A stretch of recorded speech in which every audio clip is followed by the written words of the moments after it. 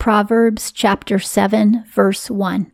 My son, keep my sayings and my commands lay up with thee. This means don't forget what I'm telling you. 2. Keep my commands and live, and my law as the pupil of thine eye. These commands from Solomon to his sons are as good as the commands of the Lord, because they are teaching righteousness. 3. Bind them on thy fingers, write them on the tablet of thy heart. So it's saying, inscribe these commandments on a ring and wear it on your finger, or write it on your heart. Now this could be metaphorical, or it could be like a phylactery that you tie to your upper arm. A phylactery is a little box that they would tie on their arm next to their heart, and then they would write it on a little tiny piece of paper and put that inside the box so that God's law was always near to them. So it's saying, put my commandments in that phylactery as well. 4. Say to wisdom, my sister thou art, and cry to understanding, kinswoman.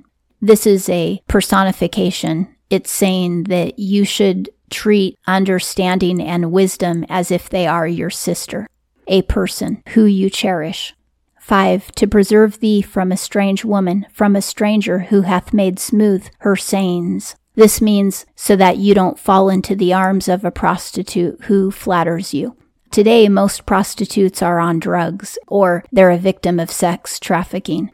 But in today's society, you could be flattered by a woman who wants to live with you in sin so that you will help support her, or a woman who wants you to commit adultery.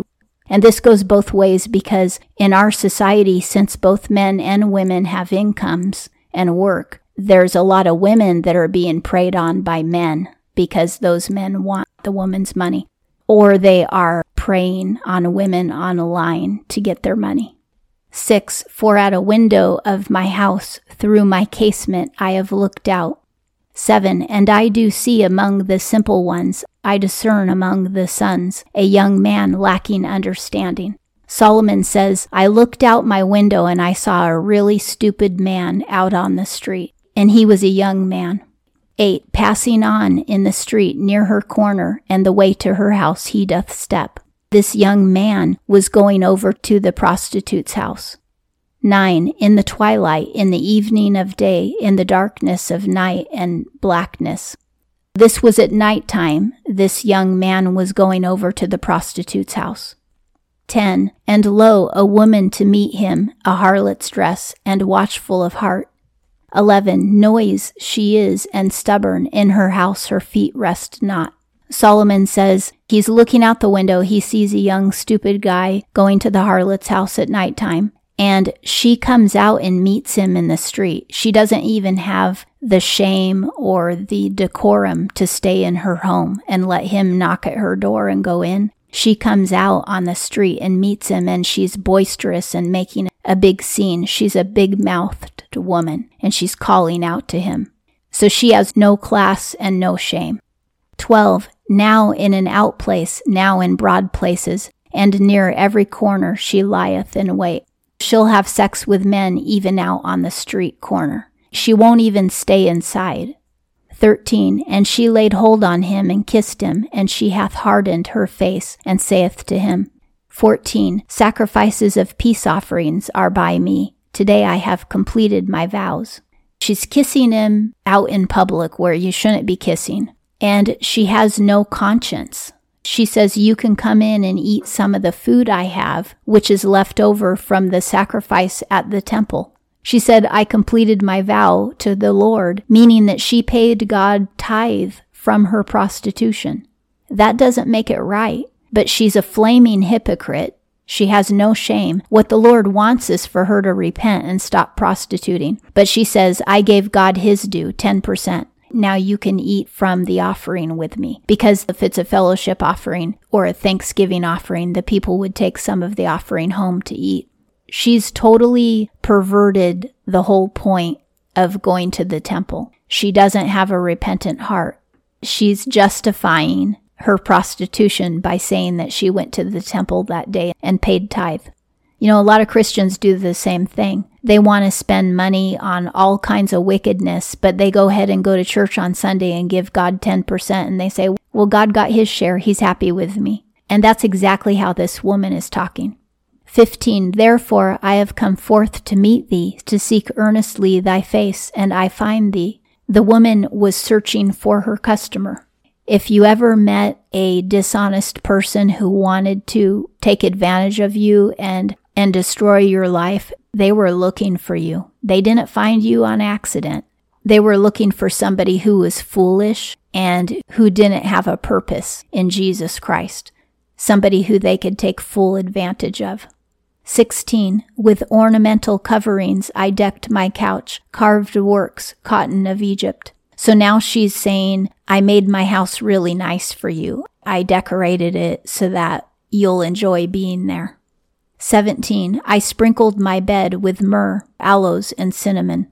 Now, the myrrh and the cinnamon represent Jesus Christ. Myrrh represents his suffering, and cinnamon represents holiness. But she has not suffered for Christ, and she has no holiness. So for her to even use those scents in her home is hypocrisy. 18, come, we are filled with loves till the morning. We delight ourselves in loves.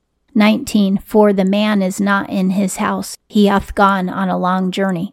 She could be a wife who's committing prostitution, or she's a wife who's committing adultery. Either way, she says that her husband is on a business trip.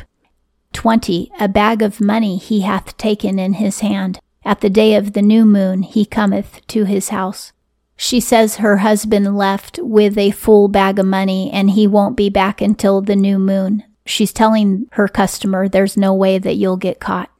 But Solomon sees all of this out of his window, so it's not a secret. 21, she turneth him aside with the abundance of her speech, with the flattery of her lips she forceth him. So flattery forces us to comply. We get hooked by flattery because it feeds our ego. What flattery does is it puffs us up like you're blowing up a balloon, and you have to keep pumping in that hot air so that it doesn't deflate. 22, he is going after her straightway. As an ox unto the slaughter he cometh, and as a fetter unto the chastisement of a fool. Solomon likens this young man to an ox going to get killed, or somebody who is fettered and going to jail. 23, till an arrow doth split his liver, as a bird hath hastened unto a snare, and hath not known that it is for its life. When an arrow comes at you from behind and goes into your liver, it will kill you instantly. That's a deadly shot. And Solomon is saying that this man doesn't realize that he is going to die when he sleeps with that woman.